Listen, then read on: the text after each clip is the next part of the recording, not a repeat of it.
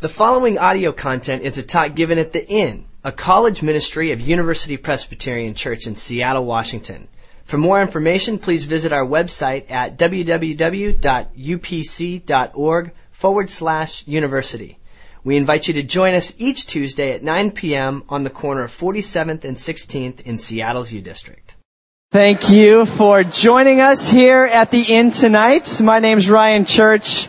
I'm the director here and am thrilled that you have set aside some time to join us here at the INN. A couple things I want to tell you. First is Tiffany, our witness tonight. She didn't tell you this, which I'm probably thankful for, but for transparency's sake. Last summer, I was running the Seafair Half Marathon, and on some random hill somewhere in South Bellevue, Tiffany and her dad ran right by me. I mean, they dropped me on that hill. I'm like, hey, what's going on? Tiffany and her dad said hi. They were really nice, but then they dropped me like I was hot. So, and then the other story I want to tell you is, go with me here. How many people, as you shared, you know, if you're not a staff person, shared that you were born in 1984 or earlier? Anyone?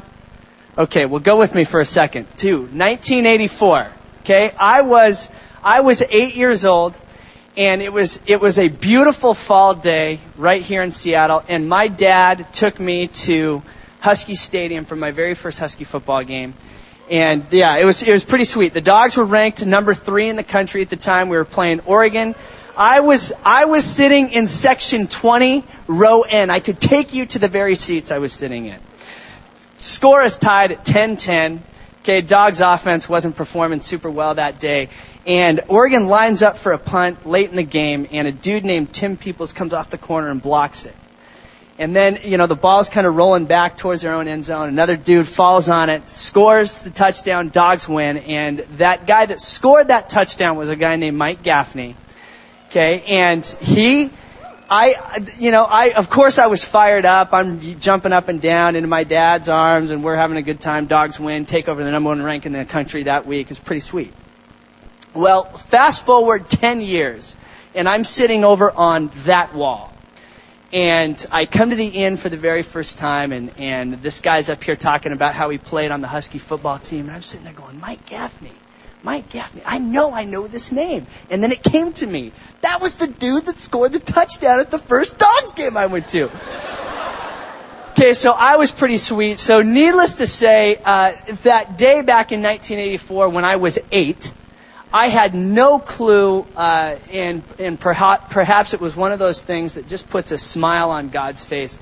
I had no clue how significant the guy that scored the touchdown on that fall day and his wife would become in my life. As I've shared before, this was a very formative place in my own discipleship journey, and Mike and Sherry played a tremendous role in that. It is not an exaggeration to say that Mike is the most significant man that has been a part of my life, and because of Sherry's presence in his life, there is that same significance that Sherry brings. So one of the things as Mike and I and Sherry worked together over really 9 years in ministry together, one thing that was more than all the stuff I learned in how to do ministry, I never questioned what their priority was. And that was their marriage and their family, their commitment to the Lord, and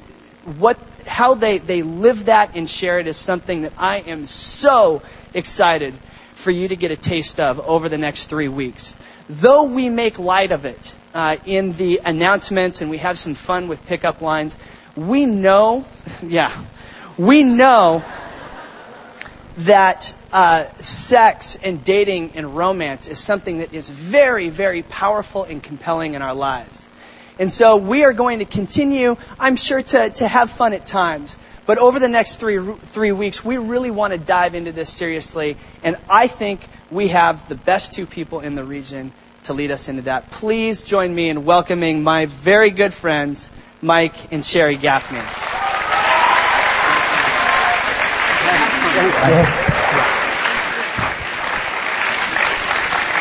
Well, What Ryan failed to tell you is that when that same inn he was at back in 1994, I was up here and it was my first year here. Huh? It was 84, not 94. No, 94, the first inn. And when he came up, it was my first year here when I was the director of the inn. And Ryan comes up to me, and he comes up and he's got this, I was in section 20, row this, seat this. And he goes, Tim Peoples blocks a punt, and Mike Gaffney scoops it for the touchdown, we win the game. And he starts the whole conversation by saying, I was in the second grade.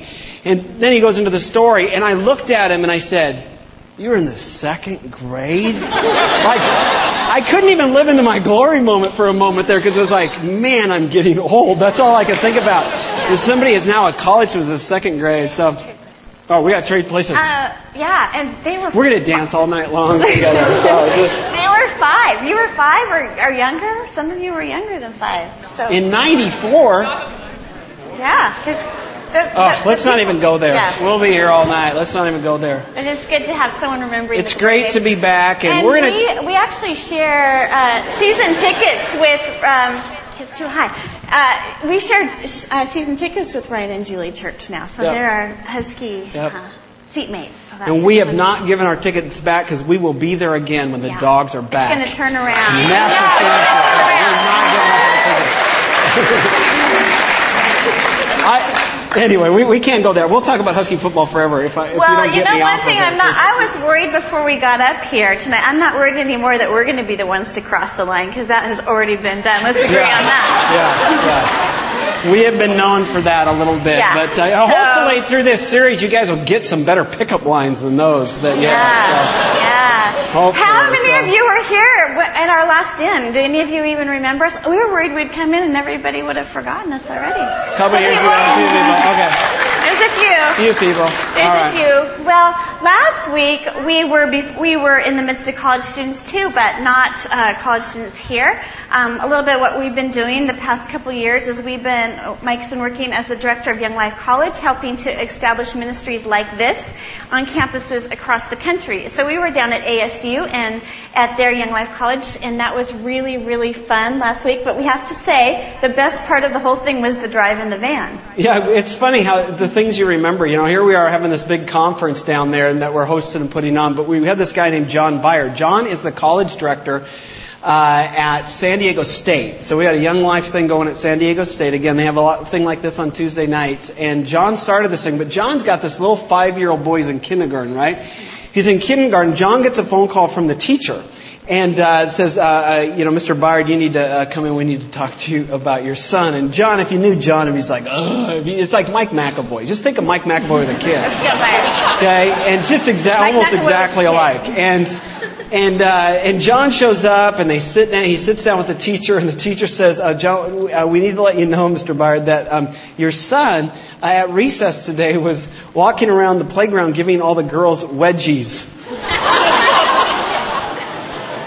And then the teacher goes, and then John is like, ugh. And she goes, but that's not the disturbing part. And John's like, yes. And she goes, well, we asked him, why are you giving girls wedgies? And he said, totally with a straight face, he said, because I have to. And the teacher says, well, why do you have to? And he said, straight face, because I am the wedgie master. Isn't that a great story? That has nothing to do with what we're talking about. We just wanted to tell that story. So I love that. That's going to be one of my favorite stories. That made last Tuesday night for me. I am the wedgie master. And okay, as the story continues, it turns out that he gets babysat by a college student, and her boyfriend taught him that how to be a wedgie master. Yeah. So Ryan, careful who you have. So he was emulating the college student that he idolized. Isn't that funny? Because I am the wedgie. Yeah. Well, okay, so I listened to Janie's talk last week. It was awesome. I enjoyed listening to the top 5 songs that people can't get out of their head. The Macarena and Oh, Mickey, You're So Fine. I remember all those songs. And Mr. Roboto. Yeah, Mr. Roboto. What was that Janie's song that she can't get out of her head? And she said that she just wasn't very hip. And all I could think about is, man, I'm so glad that Mike and I don't have that same problem. No, because we're hip. Because we are hip.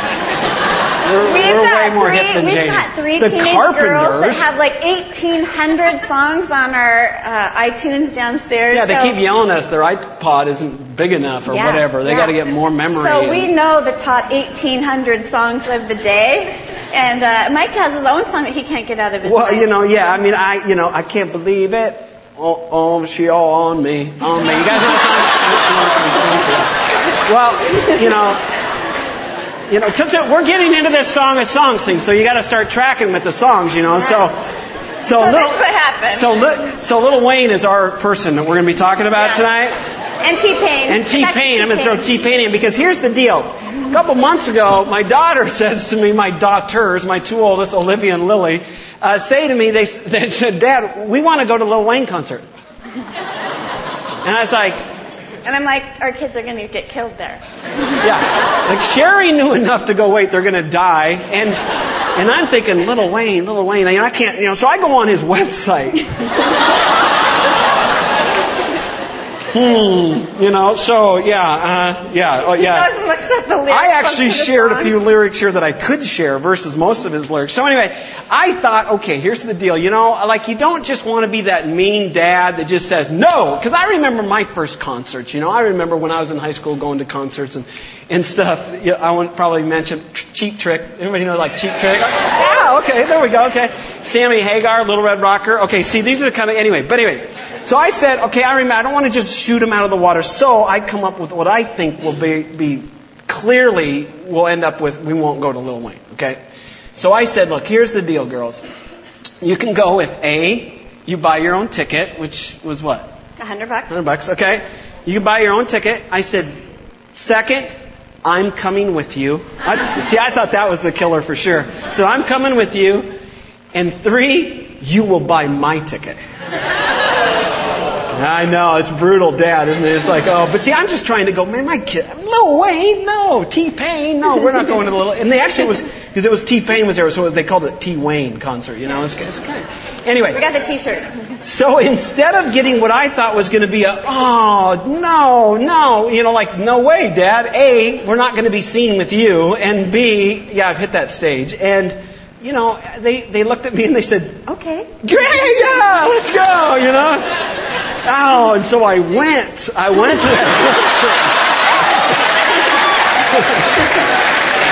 concert. I can't believe I went to that concert. But the thing is, they went with some of their friends. Their dads did kind of a similar thing, and so there was me and these 2 other dads. Okay, yeah. And I was like, how was it having Dad at the concert with you? He's like, oh my gosh, all he did there was sit there and text the whole concert. Like, yeah, you guys really are rubbing off on him. Yeah, instead of us yelling at them to quit texting all the time, all night long I'd pick up my phone and the text would be, I think she want me. I was texting Sherry the song. Yeah. So. Got money. Oh, yeah. You got money? Yeah, there we go. We can throw some more out. So that was the worst concert ever, by the way, so I will never go again. But Seattle was left off the T-shirt. We couldn't believe that. It's like I kept going, what are these guys even saying the whole time? And Lil Wayne is not entertaining. T-Pain is, though. T-Pain is entertaining. Yeah, the girls came home, Mom. Anyway, sure, we got to keep moving. See, we promised we were not going to go till 11:30. Okay, tonight. So we know we have a little bit of a reputation for 2 things. One is being sexperts, and the other one is going a little long. So we're going to try to move along. We get to talk about our favorites. Like Jeannie was talking about her favorite things, like the Carpenters. I'm like, okay, the Carpenters. We get to talk about who we think is the best. What's the best song to us? And it took no deliberation. Yeah, at all. no, we realized it right off the bat. Because we thought the best song has to be from the best band of the 80s and possibly really the best band of all time. Do you know who it is? Journey, of course. Of course, Journey. With Steve Perry. And this is the best band. This was our era. I've seen them in concert. Hey, here's the deal. There's a funny thing that happened to us, though. This happened years ago. And this is going to lead us kind of into what we want to talk about tonight. So, yeah, you guys, okay, you can take off the 1980s pictures. So there's YouTube pictures are some of the best, some of the YouTube. A few years ago, we were driving home. We were married at the time, but we still didn't have children. We were driving home, and on the radio came a song by Journey entitled, I'm Forever Yours Faithfully. You guys know that song? I'm Forever Yours Faithfully. All right, some of you do. And so, well, it was one of our songs in high school. We dated in high school, and we're high school sweethearts. And being the kind of romantic guy that I am, I am. I reached over and I kind of grabbed her hand and, hummed a few bars of I'm Forever Yours Faithfully. Didn't sing it because I'm smart enough to not sing. Yeah. So, but anyway, and so I'm Forever Yours Faithfully is on the radio, and it's, kind of romance. I mean, keep in mind, married, no kids yet. We're on the way home. I mean, so this is a great moment in the car. We're driving home, being very romantic. I'm Forever Yours Faithfully. Well, the song comes to an end. It was one of those nights they do a double shot, where they do two in a row from the same artist. I don't know if they call them double shots still, but we call them double shots. And the same two in a row from the same artist. So I'm Forever Yours Faithfully comes to an end, and the DJ comes on the radio and he says, now our second from Journey entitled, I'll Be All Right Without You. True story. True story. Needless to say, it kind of, dampened if you own Journey's greatest hits like we do, that's how it is on the album. It's back to back on the album. Now we know that. But it kind of, needless to say, killed a little bit of the, flame that was starting to burn there. I'm Forever Yours Faithfully. I'll be all right without you. But as we began to think about that and the irony in that moment of what was coming out of the singer's mouth, we realized how often that is so true when it comes to this thing we call romance or sexuality. This dynamic that we have between man and woman in our life, that we realize that we can be at one moment say, I'm forever yours faithfully, but the next moment kind of say, I'll be all right without you. And that's a lot of the way in which we are not only within a relationship that might exist, but we might be that way about relationships in general. I know that there are some here in this room right now who are saying, if only I could sing, I'm forever yours faithfully to somebody. My life will be better, it'll be perfect, it'll be wonderful. And there are others of you who right now are sitting here going, I have said no to dating for the next 9 years of my life. After that last situation I am in, that's it. It's over with, There are people in this room who are finding themselves in this great tension around this reality, just as the Journey song shares with us. But that's not true for everybody. Well, tonight we get to look at what could be considered one of the greatest songs of all time, and that is the Song of Songs. And I don't know how many of you, have any of you read the Song of Songs before? Oh, some of you have. That's awesome. And so what we want to tell you tonight is just a little bit about it, and then we're going to jump right in. Yeah. The thing is about this, look, for those of you that aren't necessarily familiar with the Bible or familiar with kind of church or Christianity in general, I want to understand a few things. This is in what's known as the Old Testament, first of all. So it's in the Old Testament, and what it is a collection of poems. It's got one title, Song of Songs. Some of you may know it as the Song of Solomon. But it's actually a collection of poems. I don't want to get too deep into, all the history and explanation of it and stuff, but I want to explain to you one thing that's important for you to know. The Song of Songs is what people call, or scholars call, an anthology. Okay, so just kind of stick that in your head. It's called an anthology, and what that is are discreetly written poems, and I say that plural. It's not one poem, it's actually a collection of poems that are discreetly written that have an overarching unity to them. Let me explain it to you like this a little bit. It's like sitcoms. It's like modern day sitcoms. Okay, so think with me for a minute. Say The Office, for example. Okay, it's a little bit like that in that you will find common characters, you will find common themes. Okay, but you realize that each episode in essence stands alone. It can stand alone. You can watch one episode and go, I kind of track what's going on, right? There's not necessarily a beginning or an end per se over the course of a period of time. There's just these series of episodes that you get a glimpse into the lives of certain people. And over time, as you watch a series of episodes, you begin to see themes emerge. So with that, I want to say to you, this is very important. You shouldn't overstudy the Song of Songs. It's poetry. And it's meant to be poetry. And it's meant to be felt. It's meant to be kind of experienced in essence. And it's meant to be allowed to have these themes emerge, as opposed to an over-analysis of every word and every saying and what does this mean and what does it mean for my life. It's poetry that's meant to be felt and to experience. One last thing, just to make kind of a sweeping statement about this, is it's often attributed that a guy named Solomon, the king, wrote this. I just want to also let you know that that's not necessarily agreed upon. So I don't want you to just jump forward and go, Solomon wrote this. Really, what it's more important for you to understand is that was most likely written in what we would say the spirit of Solomon.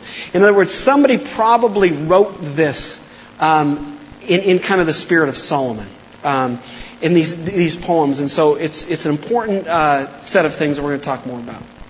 Sure. Are you ready? I think we're ready. Yeah. So we got first one up. Okay, we're going to read the first chapter for you.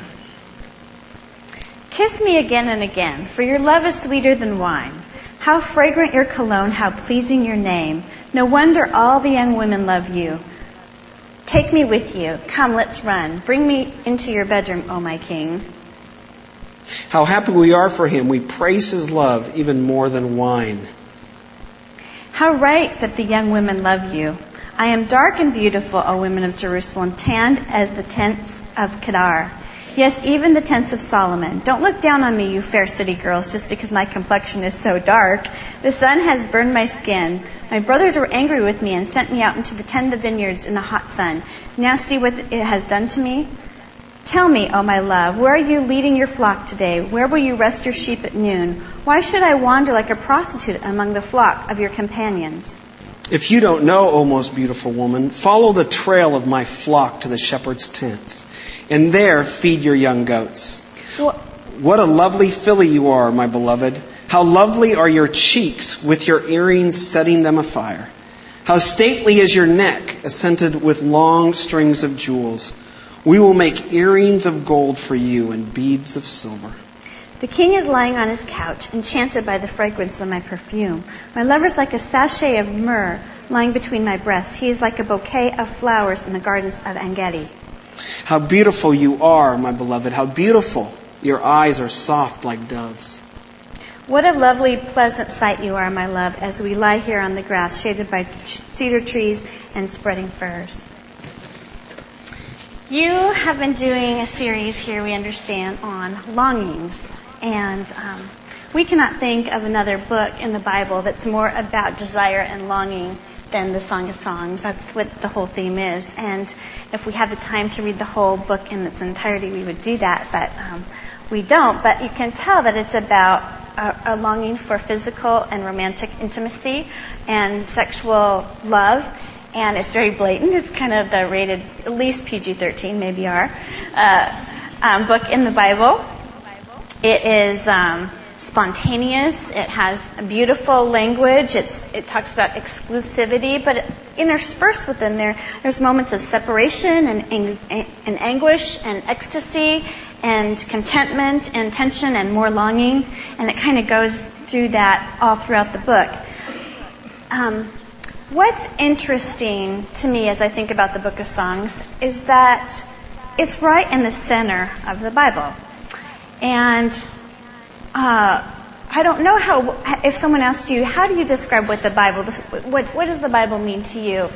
Everyone in this room would probably answer that question a little bit different, but for me, this is a love story about God's love for us as His people. It's all about His love for us, His redemption of us, and ultimately that He has the last word in our lives, not the world.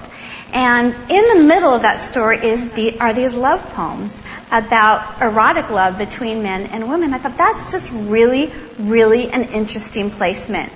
And I don't know what that means to you, but to me, I feel like kind of the message in that is that God wants that part of our lives to be fully integrated into our spiritual life. That part of our life should be integrated. And to me, I didn't even think that was possible. And we're going to talk a little bit more about that at the end. But I just think that that's a really, really interesting thing to think about, is where it is. I think one of the things that we want to highlight right off the bat about this book, and I think if there was one thing, just one thing, and it's in the title of what we're talking about, and that is that these collection of poems tells us is that sexuality is to be celebrated. If there was anything else that you don't hear anything else that we talk about, one of the things that we want you to get clearly when you walk away from here is that sexuality is to be celebrated. And the reason why we stress that and emphasize that right off the bat is because I don't know that the church has always done that. I don't know that Christianity has always done that. I don't know how many of you grown up in youth groups, but I know that in most typical youth groups, I didn't grow up in a youth group, but in most typical youth groups, I know that usually the message is don't do it. Usually the message is God said so, so don't do it. Usually it's all about what you can't do, and there's very seldom a celebration of the fact that what we have between a man and a woman is a gift that God has given us. And that gift came about before sin ever entered into the world. When God created man and woman, He says a man will leave his mother and father, cleave to his wife, and the two will become one flesh. It's a gift that God gave us before sin ever entered into the world. The gift of a man and a woman coming together. Be fruitful, multiply, fill the earth, and subdue it. This is a great gift that God has given us, and it's to be celebrated. And that's one of the reasons why we believe it's put right where it is, and that it is in here, even though, by the way, there's no mention of God in any of these poems.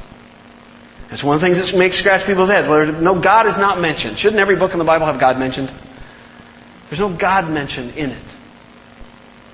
But as Sherry said, but it's at the center of things because we realize the power of this incredible gift that God has given us. And the first thing for us to hear tonight is it's to be celebrated. There's to be humor around it and fun around it and celebration around it. But so many of us as Christians are uptight about it. And so many of us are also find ourselves in bondage because of it. When what God wants it is to be celebrated. And so what we're going to do tonight, in the next couple of weeks, is hopefully at the end of the day, present you with a way in which you can go about your life having this as a gift to be celebrated and not something that be feared or despised or in bondage to. That would be the hope. It's to be celebrated. It's a gift from God. Well, I alluded to the fact that early on thinking it wasn't really possible for this to be integrated into spiritual life. I also thought that if you were just spiritual enough, if you just prayed enough, you wouldn't really have those kinds of longings. And that was a total misunderstanding on my part. That I couldn't imagine, like the pastor of the Baptist church that I went to when I was a little girl, having sexual feelings. And, I remember the first talk that I heard on sex in church was a talk that we gave.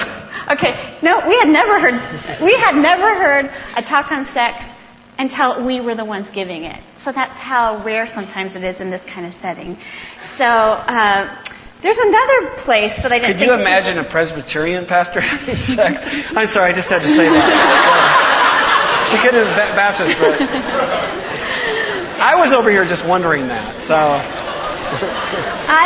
I'm sorry, that went over the line, didn't it? Anyway. Back to our notes. I can. Okay. Well. 3 times. Just 3 times. We have 3 children. No. Now I'm all flustered. Too much information.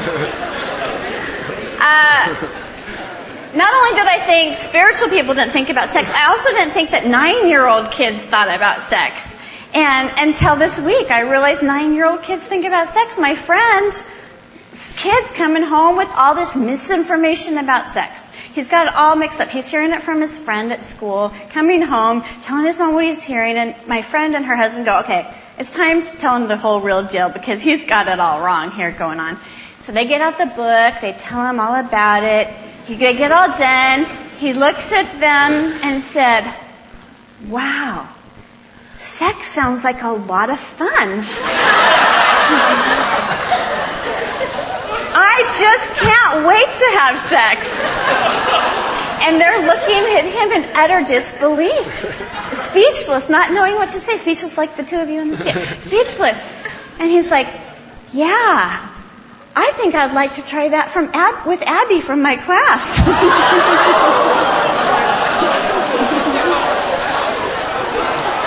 I don't know when Jesus said, unless you become like little children, you can't enter the kingdom of heaven. I'm not sure if he meant like that 9-year-old thought or not, but there's an innocence in that. We know him, and he is not like, don't have to worry, don't lock your little girl, sisters up, or whatever. He's a good little kid, but just to capture that in him, to kind of go, wow, that sounds like fun, It's like, yeah, and I think that's what we haven't been able to do in the church and in Christianity a lot, is we haven't been able to have that place where we go, wow, that sounds like fun. I think I want to do that with somebody, because we've been told that it's not good. Instead of recognizing, no, that it is good. And it's something to be celebrated. It's a gift that God has given us, and it's to be celebrated.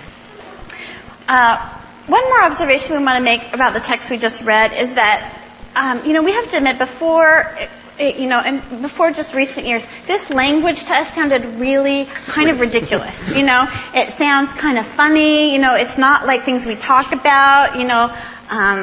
And the imagery is just something it's really hard for us to understand. And then in 2006, a lot of us in the staff went to Israel.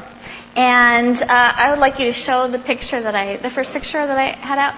Okay, this area right here is near the Dead Sea in Israel, and area of Masada, and we were there, and it's just, as far as the eye can see, it's just this barren wasteland. It's just unbelievable.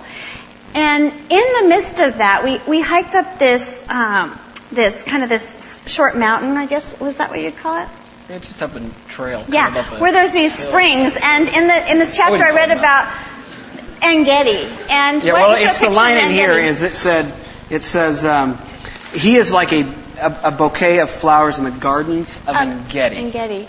Now, to you that doesn't mean anything because you haven't been to En-Gedi, but this is En-Gedi. In the middle of that barren wasteland is these springs and waterfalls called En-Gedi. And so it was like, 110... And that's just one of the waterfalls. It's a series of them that go all the way up this trail. It was about 110 degrees that day. And that's Mike and I actually were reading this Song of Songs. We're reading this passage in Israel at these streams of En-Gedi. And so this takes on a whole new life when you've seen these places for yourself. And it took on a whole new life for the readers in this day. So for them, when they heard that he's like a bouquet from the springs of En-Gedi, this is the visual picture that comes to their mind. So I just want to point that out, that while it sounds kind of not exactly the most romantic poetry to us today, in that day it had a whole different meaning and a whole different visual picture that came to mind. And if any of you ever have an opportunity to go to Israel and see the Holy Land, it will totally change the way that you read Scripture. We always say that it makes, instead of the Bible being black and white, it becomes colored. It's got all these colors in it, and it's just beautiful and stuff. So as you think about, as you leave here, one of the things we want to encourage you to do is to read it, and to read it in the course of the time this week. If you don't have a Bible, I know somebody can get you one here, and to be able to read this and to begin to wonder, what is these things, and what do they mean, and what is these pictures, and how do we understand and celebrate it. However, there's one other theme that we want to highlight tonight. There's only two that we want to highlight tonight. We'll get into things next week. Is not only is it about kind of this longing that we have for physical and sexual intimacy and the celebration of it, but there's also another side of it. And that is that there's also the difficult side. There's, as we said before, there's I'm forever yours faithfully and I'll be all right without you. There's, in essence, what we might say kind of rocks in the garden. We want to read to you out of chapter 5. One night, as I was sleeping, my heart awakened in a dream. I heard the voice of my lover. He was knocking at my door. "Open to me, my darling, my treasure, my lovely dove," he said, "for I have been out in the night. My head is soaked with dew, my hair with the wetness of the night." But I said, "I have taken off my robe. Should I get dressed again? I have washed my feet. Should I get them soiled?" My lover tried to unlatch the door, and my heart thrilled within me. I jumped to open it. My hands dripped with perfume, my fingers with lovely myrrh, and I pulled back the bolt. I opened to my lover, but he was gone. I yearned for even his voice. I searched for him, but I couldn't find him anywhere. I called to him, but there was no reply. The watchmen found me as they were making their rounds. They struck me and wounded me. The watchman on the wall tore off my veil. "Make this promise to me, O women of Jerusalem. If you find my beloved one, tell him that I am sick with love." That is an example, and you'll see this in other places as well, of kind of the difficulty that enters into this poetry as well. As you notice in here he comes to the door, right? He comes to the door and he's knocking on the door. "Hey, let me in." And she's like, "I don't want to get up. It's warm in here. It's cold out there. I don't want to get up." And so there's this, he comes to the door wanting in. She doesn't want to let him in. And then when she finally does want to let him in, I know, they change their mind all the time. So Yeah, and that's what the guy's thinking. But meanwhile, he's like, well, I guess she didn't want me in, so he leaves. And he takes off, and finally she gets up there and opens the door, and like, where'd he go? He's gone. And I wish he was around, and what happened? And then there's this whole idea of her going out into the streets looking for him. By the way, there's this term watchman. There's other characters in this story besides the lover and the beloved, just so you know. There's the young women, we've already heard from them a little bit. There's also the watchmen. The watchmen are what we might call social convention. In other words, what are the expectations? And you'll always see the watchmen primarily just dealing with the woman. And in essence, because she's out looking for him, the watchmen are saying, you ought not to be doing that. And so in essence, what we're hearing here is she's being, in essence, abused by social convention that's not allowing her to go out and look. By the way, that's a bad thing in this poetry. Not a good thing. It should be okay for her to be able to initiate and to go out looking. And so it's a bad thing that they're saying, sit down, women. It's kind of a sit down, woman, shut up. Be barefoot and pregnant. You should just be home. That's kind of what's going on there. And so it's an abusive thing. It's a bad thing. Let me say that again. It's a bad thing. Okay? It's not a good thing that's happening here. The woman is being shut down when in reality what's happening here is an incredible expressiveness throughout this, both by the man and the woman, especially by the woman. A great expressiveness around her sexuality and who she is and how God created her to be. But here we have an example of where it gets nasty. It gets difficult.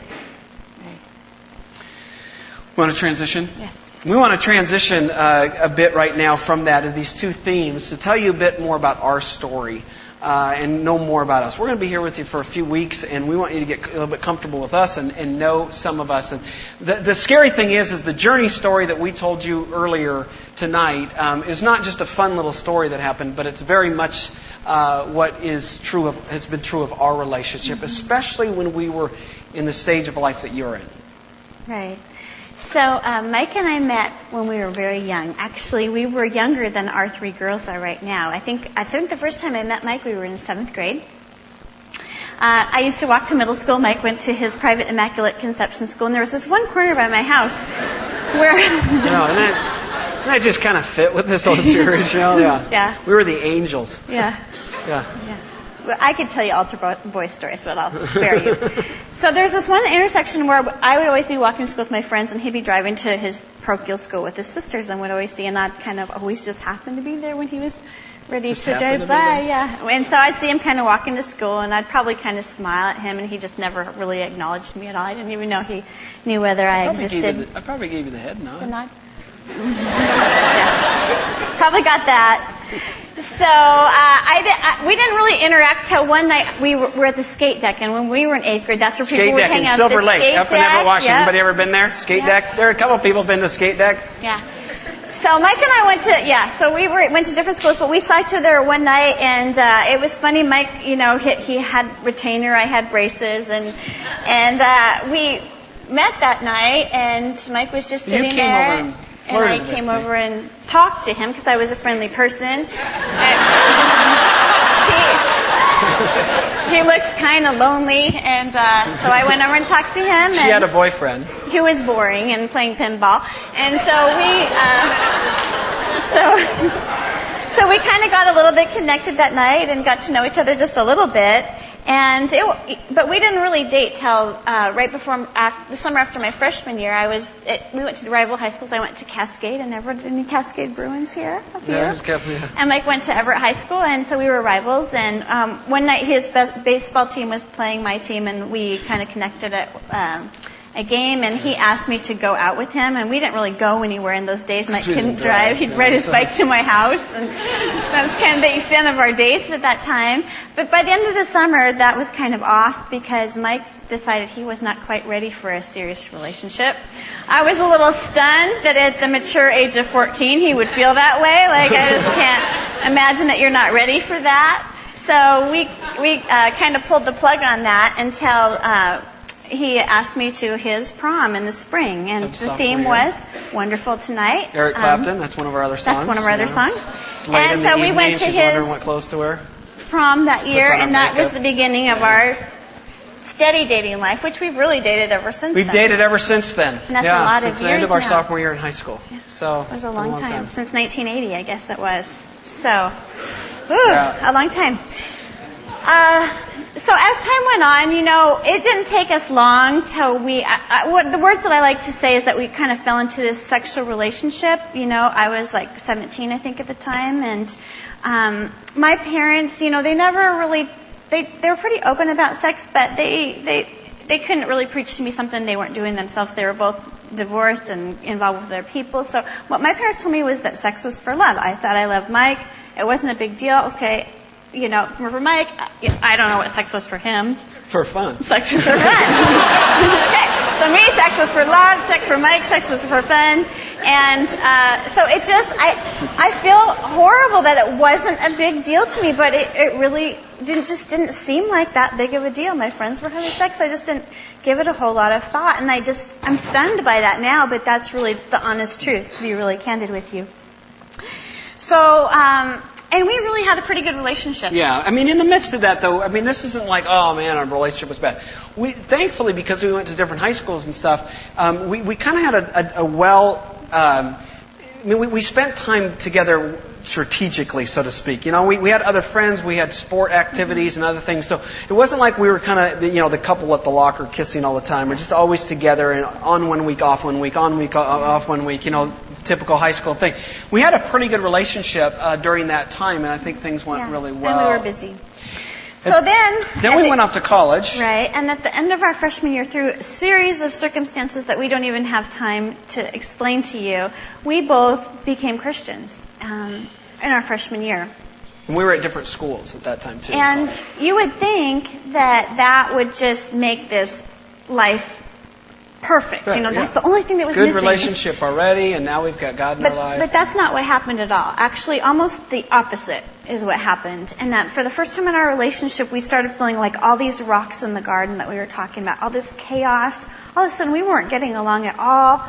We were struggling so badly because we, on one hand, as new Christians, we wanted so badly to grow in our faith. So on one hand, we wanted to say, God, I'm forever yours faithfully, but we were also really involved in this stuff that we were beginning to clue in that maybe wasn't really that edifying as a Christian. And so, but we were with that part of our life, we were saying, but you know what, God, with this area of our life, we'll be all right without you. And so we were wanting to live in these two worlds, and it got very, very dicey trying to do that.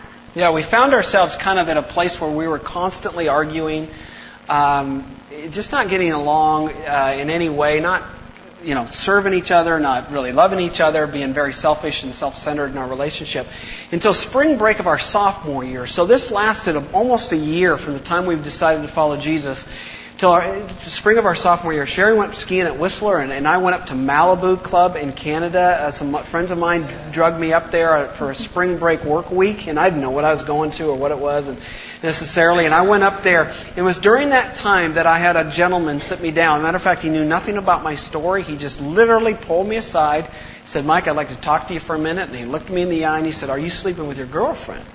And my only reason for any sense of, I didn't know what to say, was because I thought he was going to tell my mom, kind of deal. It's like, don't tell my mom, And, it wasn't necessarily because, I'm a Christian. I didn't know anything at that. I didn't know anything the Bible said. I didn't know that we should celebrate sexuality, or I didn't know that we shouldn't. I didn't know anything. And I said, I am.